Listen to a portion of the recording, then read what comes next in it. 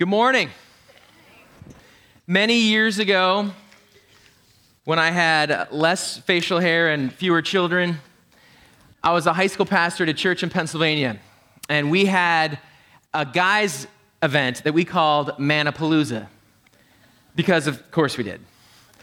And it was we tried to think of what's guy stuff we want to do. So we had grilled meats, we had all these. I think we had go-karts, and we had a football player to come and share his story. And we also had this inflatable basketball bungee game thing. We're going to show you a picture so you can see what it looks like. A lot like this. You're tethered in the middle to someone else. You're trying to score on opposite ends of the inflatable score in your basket. And we made a little competition here. And our speaker was a former all-league defensive tackle for Colgate. A really good guy. 6'3", 241 pounds, and he was invited to an NFL training camp. I believe he played Arena League football. So this guy is a legit football player, a legit athlete, and even now, he's still a really young guy, but after his career, he was done playing, I mean, he looked like he could have gone out and played that day in loafers. I mean, he was jacked. This guy was just in great shape. And a student challenges him to this game, and he's a good sport. So he's like, sure, I'm happy to do that. Let's be honest, he's supremely confident how this is going to go. He's got nothing to prove. He's twice this student's size. I mean, his athletic bona fides have been established. He's got nothing to prove here. So he steps in, and they get inside, they each kind of get inside their harnesses, and they start going, and the student kind of runs out as fast as he can because the football player, I mean, he's not going to be mean about it. He's not there to embarrass the kid. So it's one of those here I go, I'm going. Kid tries to run out, tries to get as far as he can, and then just gradually the football player starts taking over. He just starts pulling him towards his goal because he's just a lot bigger, he's a lot stronger. And the kid in desperation throws his ball at the goal and it goes in. And so he scored the first point. Now, the player has nothing to prove here. He has nothing to prove. But every so often, the big dog feels the need to remind others that he is, in fact, the big dog.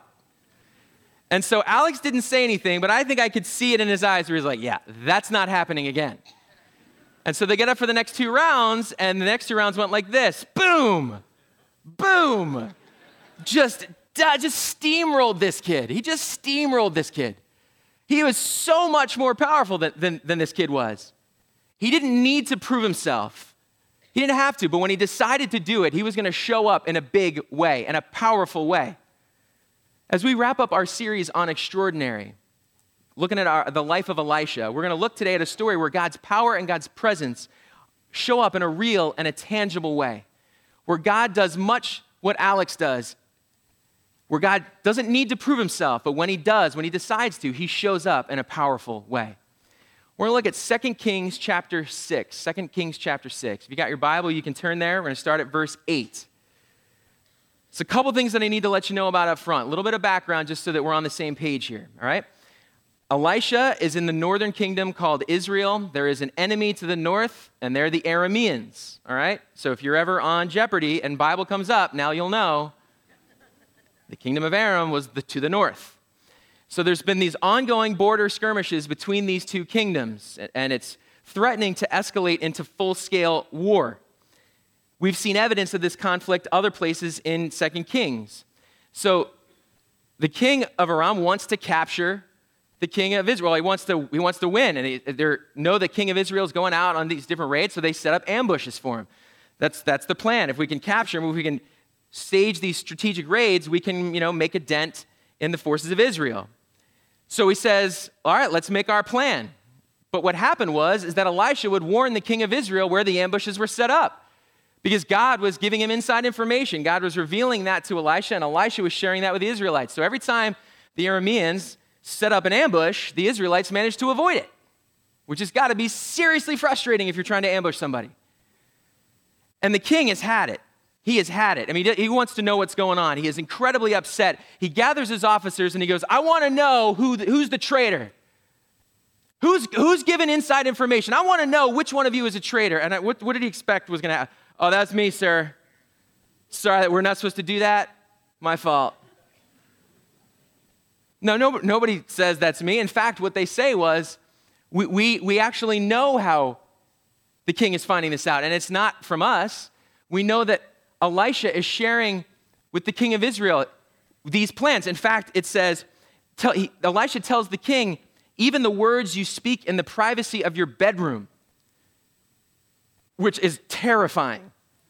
Like, if you're not sitting here thinking like, oh my goodness, that would be awful, you're lying to you and me. So the king goes, that we need to do something about this right now. And he goes, where is this guy? How do we figure this out? And his staff goes, well, we know where he is. He's in Dothan right now. And here's what I want to know. How did the king miss all of this stuff? How does everybody else know who the guy is, what he's been doing, how he knows the information, and where he is right now? 2 thumbs down for the king. He's not doing a good job. So he says, let's go get him. I want you to send a large force, send a large army to go get him. In fact, send them at night so Elisha won't know that they're coming. Here's what I find fascinating about that. Number one, it's one guy. You're going to send a large army? The king is what we call overcompensating. In his embarrassment, he's like, you send everybody. He says, send horses and chariots and troops. Chariots are the tanks of this age. It's like, send an entire naval fleet and the Air Force and the Marines, and I want 150 tanks because there's one guy in Edinburgh and we got to get him. It's overkill. It's overkill. The other thing I love is he says, send him at night so he won't know they're coming. And I find that fascinating because the king has recently learned 2 things about Elisha. He now knows 2 things. And one of those things is he knows the plans that you keep making. He's not standing outside the gate going, oh, look, there they go, they're leaving. He already knows night is going to help that. So this force is sent in the cover of night, and the next morning, Elisha's servant wakes up, and he walks outside to get whatever you'd get in the morning. I don't know, the Middle Bronze Age version of the newspaper or milk or whatever that was. He walks outside. And I don't know if he's anything like me. I don't know if you're any morning people here? Any of your morning people? You sicken me. I feel like it takes me a good half an hour to like turn my brain on in the morning. Like if I'm the servant, I'm walking outside like, am I wearing pants? Good, all right, I got pants on. What time is it? And the servant looks up and he sees that they are surrounded by this army. And he loses it. Imagine that. He's out, he's looking around, and he's like, oh man, I am so tired. I wonder what we have to do. Oh my goodness gracious! It says he yells, he cries out. What are we going to do? He's afraid. He's very, very afraid. Fear leads to failure. Fear leads to failure. Fear is a powerful motivator. We know that's true. Fear it's a primal instinct. It's a survival reflex. Fear is something that triggers in us to keep us safe. We see that in animals all the time. I love watching Planet Earth, and we see that in like you watch any animal behavior, inevitably one of them is going to be terrified of the other one because the other one wants to eat it. So fear in and of itself is a response that's not necessarily bad, but what happens to fear when we give into that, when it builds, when it grows, is that it can consume us. Fear makes us uncomfortable, and as it grows, it can be paralyzing. Fear leads us into making bad decisions. If you need proof of that, think back to your school days. Every bad outfit you wore, every bad haircut you got was in some way related to fear. What will Susie say if my jeans don't look like hers? Because I think we all know how Susie can be. Fear is really the root of peer pressure. We're afraid of being left out, of not fitting in, of not belonging, and that can lead us to make bad decisions. And the servant's fear here was a problem. The servant's fear of his surroundings shaped his view of God. The servant's fear of his surroundings shaped his view of God. Now, servant, the word servant that's used here is the same word that was used to describe the relationship between Elisha and Elijah. And we talked about that when we started this series a couple weeks ago.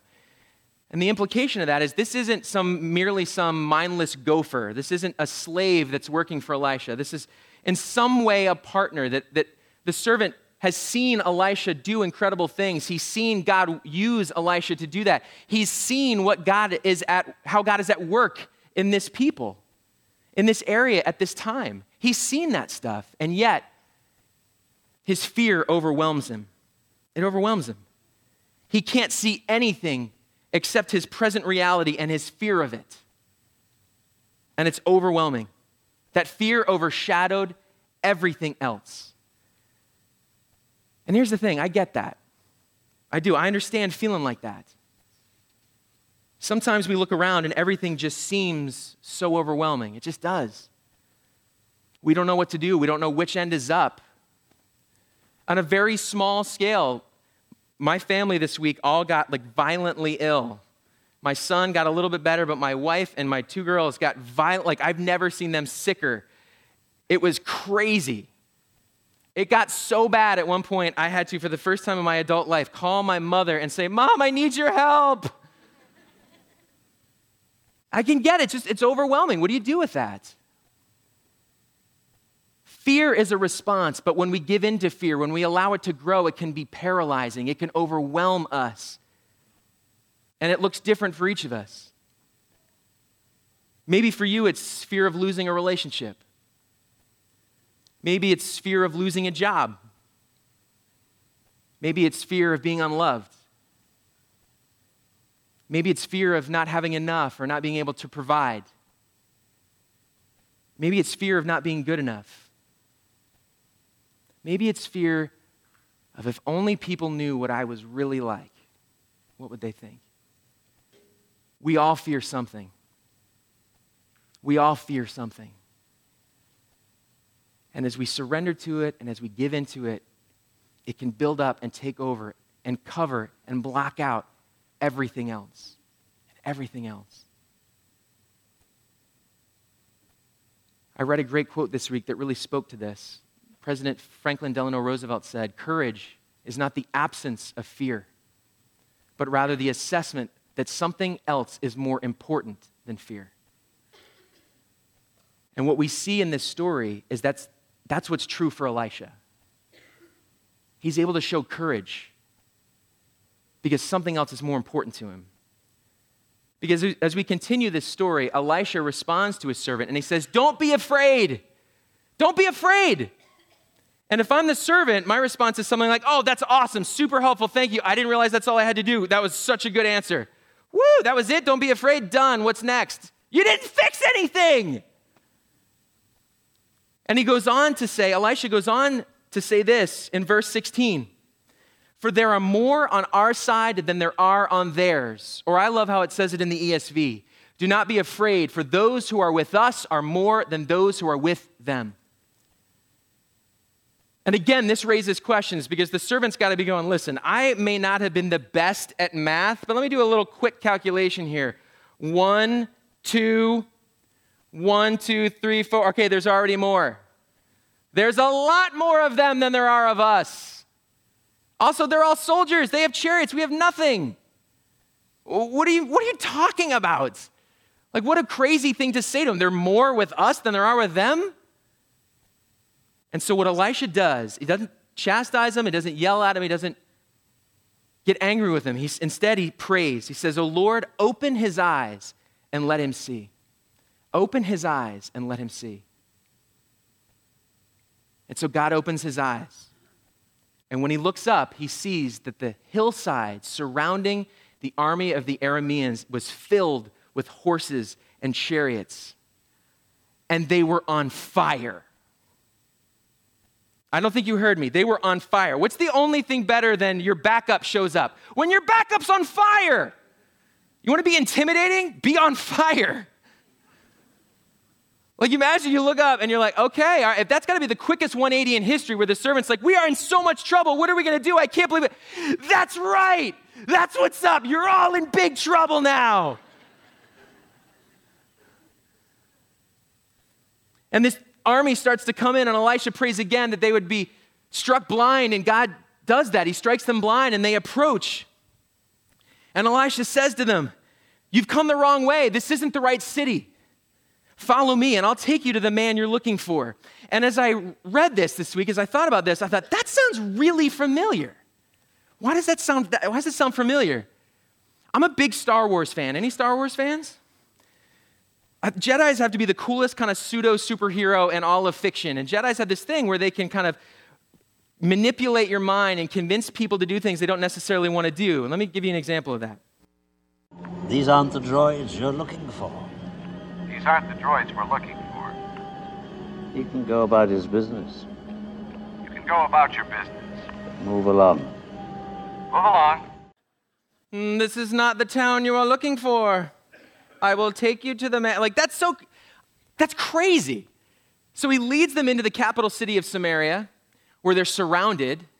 This is their enemy's stronghold. Elisha leads them in there and prays that their eyes would be open, and they are, and they realize they're surrounded. And the king of Israel is so excited at an opportunity to strike a blow against his enemies. He freaks out, and he's like, "My father, should I kill them? Should I kill them?" And that's not a mistake. In his zeal and his enthusiasm, he doesn't even frame this thought well. He says it twice because he wants to make it happen. And Elisha says, "No. No. In fact, bring them food, bring them a feast, and send them on their way." Elisha could have taken matters into his own hands and fought back against his enemies, and he didn't. He said, "Feed them and send them on their way." Because for Elisha, faith leads to victory. Faith leads to victory. Elisha's understanding of God shaped his view of his surroundings. Where the servant's view of his surroundings shaped his view of God, Elisha's view of God shaped his surroundings. Elisha knew God is still in control. God is still who he says he is. God is still at work. I don't need to see God at work to know he's at work. The God that was in charge and is powerful yesterday is the same God who will be today and tomorrow. That God is still on the throne. That God is still king, and I can trust in that. That just because I don't see it doesn't mean it's not true. Elisha's understanding of God shaped his view of his surroundings. He showed great confidence when the physical reality didn't seem to give him any reason to. And I love that what he simply did is he prayed that God would open his servant's eyes so he could see. See what exactly? He didn't say. He said, "See." And I think God showed the servant whatever he needed to see to show him that God's presence and God's power were there, regardless of whether or not he understood it. What the servant got a view into is the war going on behind the scenes between good and evil that God has fought and already won for us. We get a chance to see behind the curtain that God has already won, that this is God's army, that this is God's force, that it vastly outnumbers their enemies, and that, again, it's worth noting they were on fire, which is just awesome. Imagine how this must have affected the servant.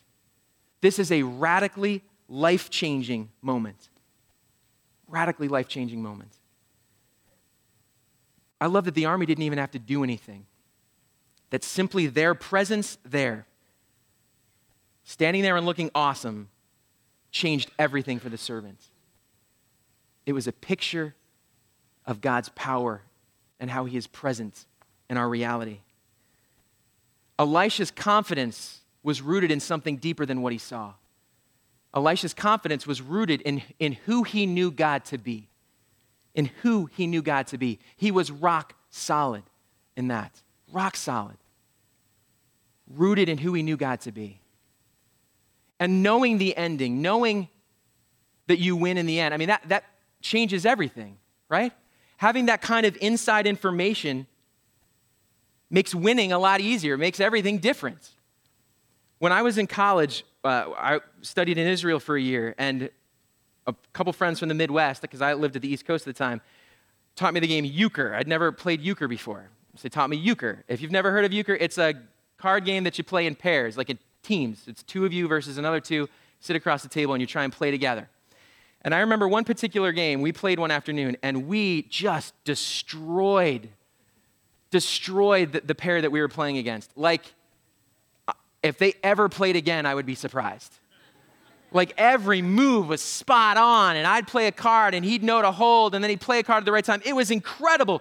We dominated. It wasn't even close. And I said to my friend at the end, I was like, that was amazing. I can't believe we did that well. He's like, well, I could see all your cards in your sunglasses.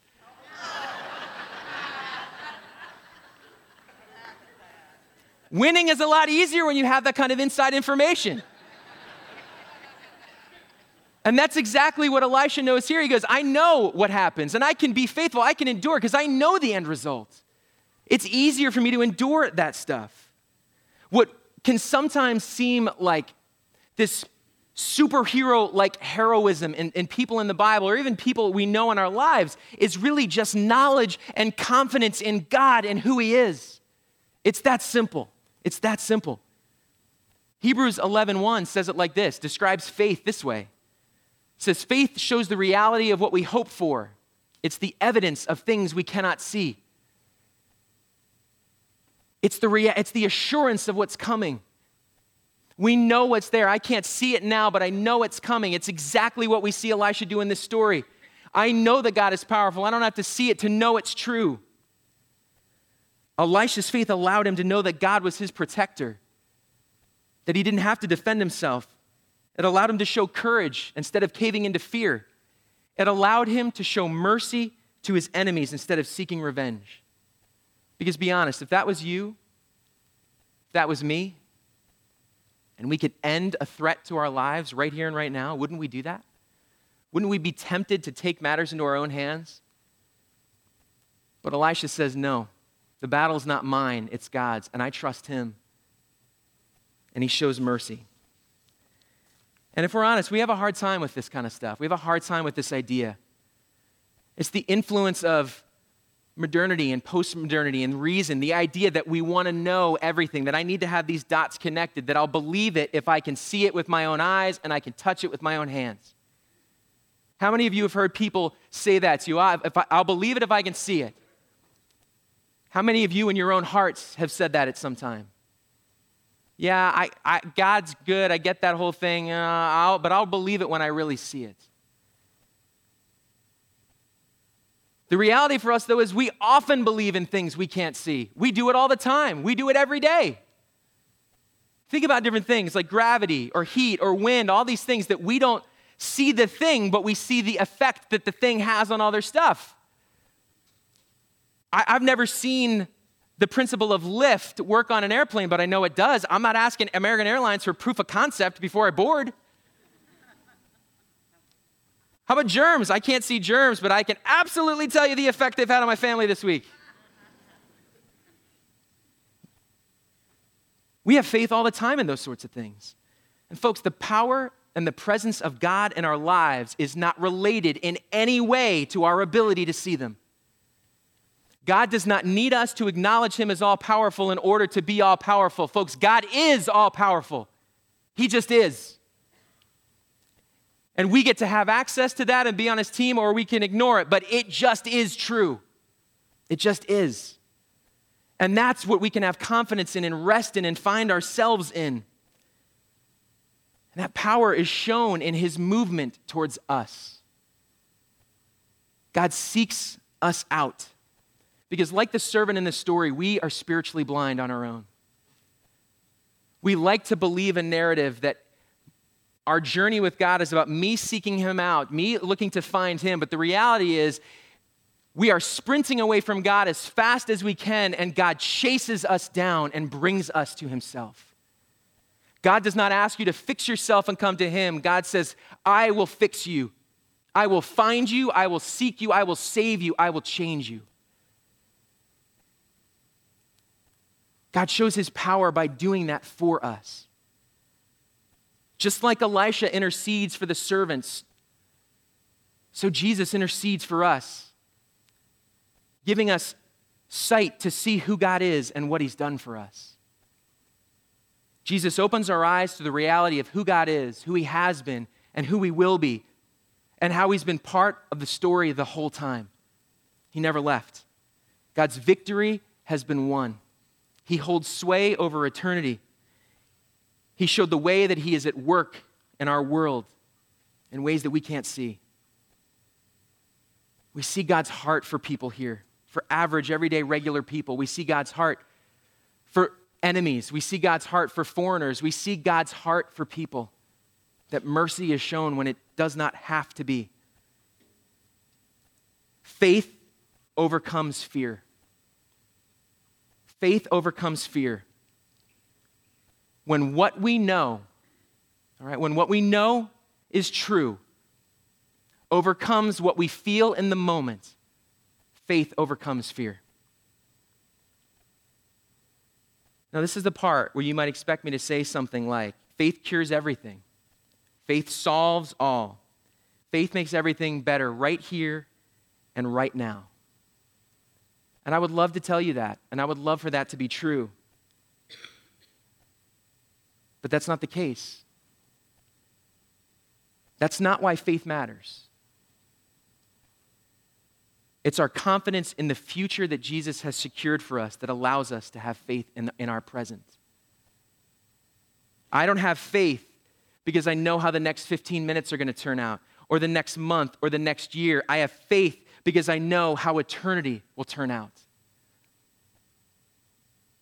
But that doesn't mean that God is unconcerned with the present. It's a both and. There is both the hope that God might and God could affect and bring change in our present circumstances, and the absolute assurance that He will one day. We can ask for that now. We should ask for that now, and God does move in those things, but we can look forward to, even when He doesn't, to the day that He will. And you need that hope, and I need that hope, because if we're going through something and we don't feel like God's answering, or we don't feel like God's doing anything, if God's power is fully dependent on what He's doing for me in the moment, then we might say He's not powerful. But if God's power is present by the future He's secured, then I can make it through the difficult present. It's possible. We see this all throughout the Old Testament. People endure difficult things, even saying out loud, I know my God can save me from this, but even if He doesn't, He is still powerful. I don't know what tomorrow holds, but my faith is in the God who does. That's who I look to. My grandmother is a big influence on my life. She grew up in the South, grew up in Texas, shaped by the Depression. Love this woman. And as all of us do, she had her thing. She had her issues. She could be tough, and there's ways that was great. If you were on Grandma's team, Grandma would go to war for you.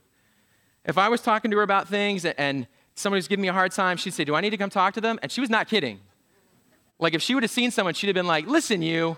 Like, she would have done it. There was always like I love Grandma, but there was like a little bit where it's like, we're cool, right?